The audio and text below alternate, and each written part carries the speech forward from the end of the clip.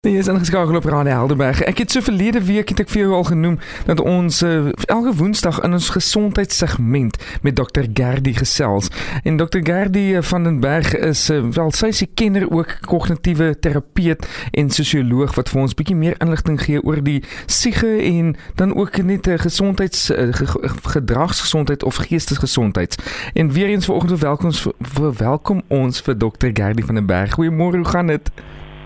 Goeiemôre Dani, goed en jy? Gaan baie goed. So baie wat ek wil noem en ons het so min tyd, maar ek wil vanoggend, hoekom ek nou so half jaag die inlig of die intro, is omdat ek wil graag by alles uitkom vanoggend. Dr. Gerdy, is so lekker om met jou te gesels vanoggend met die onderwerp, hoe het COVID-19 inperking kinders geaffekteer? Ek dink daar is definitief 'n afdeling wat ons gemis het, kinders wat nie by skole uitkom nie ensovoorts. So dis vir my lekker om vanoggend net so 'n bietjie die inligting van jou kant af ook te kry. Kom ons skop af om te sê hoe groot rol speel kleuterskole of kom ons sê speelgroepies dan nou vir peters of kleuters vir sosiale ontwikkeling? Ja, nogal 'n belangrike rol. 'n Kind moet homself sien en hy moet homself leer ken as deel van die samelewing. So dit is een van die basiese fondasies wat gevorm word die eerste 3 na 6 jaar. Dit is ook 'n tydperk waar die kinders hulle eerste bande vorm. Jy weet, verbindings met ander mense. En dit kan of liefdesgedrewe bande wees of vreesgedrewe bande waaroor mense nou baie kan uitbrei.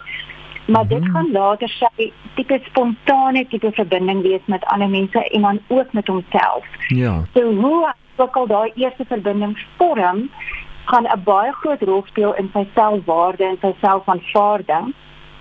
So as hy blootgestel word aan gesonde, positiewe en opbouende sosiale omgewings, dan gaan dit 'n groot bydrae lewer tot die versterking van sy selfwaarde of sy selfkonsep. Maar wat belangrik is die eerste omgewing, sosiale omgewing is eintlik maar die huis. Ja. Daar vorm hy sy primêre verbindings en dit gaan dan ook later uitbrei na die breër omgewing toe. So dit kan dit hoef nie noodwendig 'n kleuterskool of speelgroepies te wees nie, primêr die huis, maar dan ook sê maar die normale besoekers, die familie, die vriende wat huis toe kom, die speel met die maatjies by die huis of by hulle huis. So dit is daai sosiale blootstelling wat eintlik die rol speel. Ja. Wat natuurlijk met COVID-tyd, jy weet, heeltemal verlore gegaan het en dit is eintlik wat die skade gebring het of wat moontlike skade kon gebring het. Nou as ons nou gesels oor daai skade, dink jy daar is permanente skade of is daar gevolge van die COVID-19 inperking wat ons kan op kinders sien? Is daar 'n tipe van tekens waarna ons kan kyk wat dan nou tans by ons kinders is? Ja, die gevolge, die antwoord eintlik op daai vraag hang so baie af van hoe die huishouding, die ouers, die hele inperkingssituasie hanteer het of hanteer nog steeds. Want 'n kind neem alles waar. Jy weet, ons dink kinders hoor nie, hulle sien nie, hulle tel nie atmosfeer op nie, maar hulle is vleinskerp om op te neem en raak te sien wat aangaan in die huis. So hulle kom agter as daar spanning is. Hulle kom agter as maar daar's finansiële probleme as gevolg van die inperking. Dis dan wil hulle dit waarneem en dit bou natuurlik hulle angsvlakke ook op en dit bou ook 'n onsekerheid op. As dit so iets is wat ons noem 'n locus van kontrole, 'n gevoel van hoeveel beheer het ek oor die uitkoms van die lewe. En dit het 'n groot impak. Jy weet hoe die huis, hoe pappa en mamma dit hanteer, watter locus van kontrole gaan ek ontwikkel, hoe sterk gaan ek voel ek is in beheer van my besluite en die uitkoms van my besluite later aan. So dit is deel van die gevolge van kinders oor die algemeen. Jy weet, ouerhuis kan of sê, hierdie is nou vir ons 'n groot krisis. Jy weet, nou elke aankondiging van die president het elke huishouding nou op hulle eie manier hanteer, maar dit kon of wees, nou soos weer 'n krisis, of dit is nie lekker nie, maar kom ons kyk, hoe kan ons dit op die beste manier denkbaar hanteer? Dis baie waar. Ja, dit is eintlik die beste, en dan wil ek net, as ek kan, net praat oor tieners spesifiek. Ja. Die gevolg wat op tieners het ons nou nogal baie sterk opgetel. Tieners sluit in, kan jy glo al hiervan, as ons nou sê tieners, praat ons nou maar van vroeë ouderdomme wat selfs 8 tot 9 tot tuis bly adolessente. Die sosiale media word in hierdie tyd, veral in die lockdown, jy weet die level 5, die vlak 5, het sosiale media meer as ooit die primêre bron geword vir die terugvoer oor, is ek goed genoeg, pas ek in, is ek aanvaarbaar, en dit het die waardebepaler, die hoë waardebepaler eintlik geword, en dit het baie tieners, jong mense, baie uitgelewer gevoel. Jy weet, hulle het nie geweet, hoe kan ek hierdie situasie beter bestuur en hanteer nie. So dit is baie groter druk op hulle poging om in te pas in die samelewing gebring, en weer eens daai bande wat gevorm word, het 'n sterk lyn, direkte lyn na selfaanvaarding toe. Ja. So so kan ek die neiging van tieners, jy weet, is om soveel personas as moontlik te ontwikkel om in te pas, en later weet hulle amper nie meer wie is hulle werklik nie. Daai kernidentiteit raak so half verdwaal, en die grootste vrees wat ons optel by hulle is, hulle voel later, as iemand daai diep weggewerk persoon, die werklike ene, gaan ontmoet en gaan herken, dan gaan hulle nie meer aanvaarbaar wees nie, en wanneer dit gebeur, dan is daar 'n baie sterk neiging tot selfskade. En dit is wat ons weer verhoed.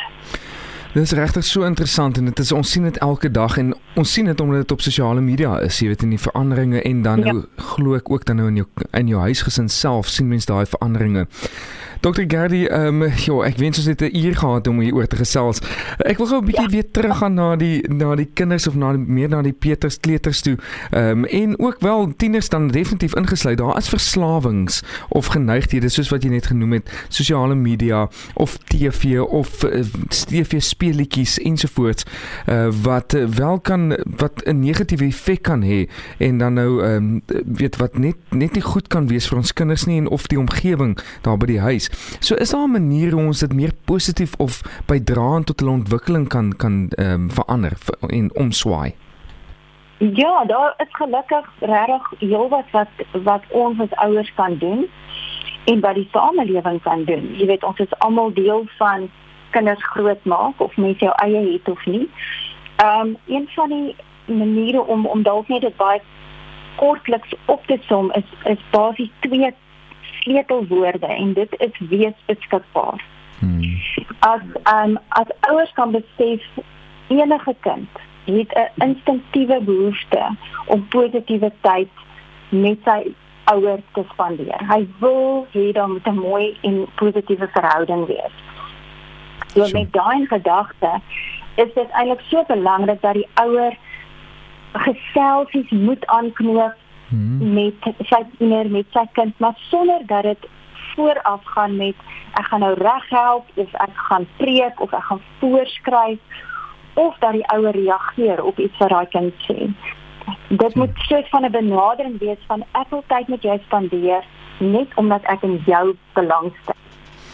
Daai hele benadering, dit maak 'n platform oop, jy weet, vir gesprek.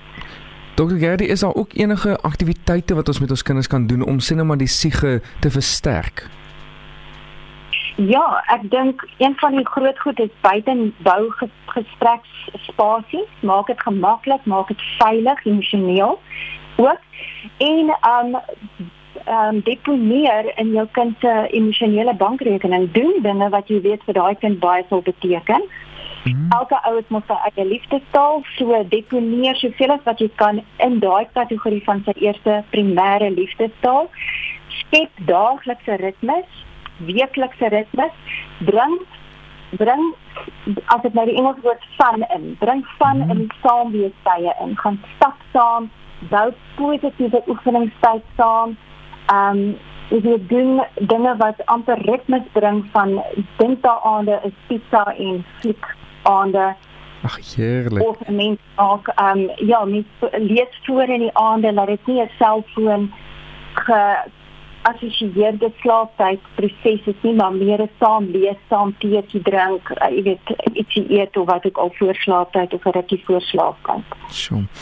Dr. Gary, ja, baie dankie. Dit is nou so lekker en verfrissend om net vir ons 'n bietjie meer raad te gee, want ek dink baie keer sit ons as ouers en jy het ook nie al die antwoorde nie, net om by iemand wat 'n kenner is op die veld te hoor, dit is half 'n roete wat ek kan gaan indien ek hierdie tipe wel sê simptome of tekens raak sien by my kind. So vreeslik baie dankie vir vanoggend weer eens. En volgende week gesels ons met uitwerking van die inperking of die grendeltyd op verhoudings of selfs huwelike, want dit is ook iets wat ons sien. So ons sien uit na volgende week.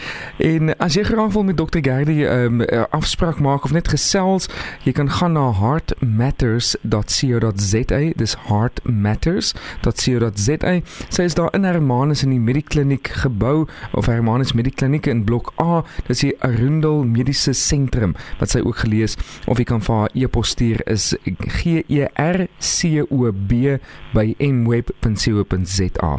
Dr. Gary, vreeslik baie dankie en 'n lieflike dag verder. Dit was heerlik, dankie Dani, vir jou ook. Dankie, totsiens.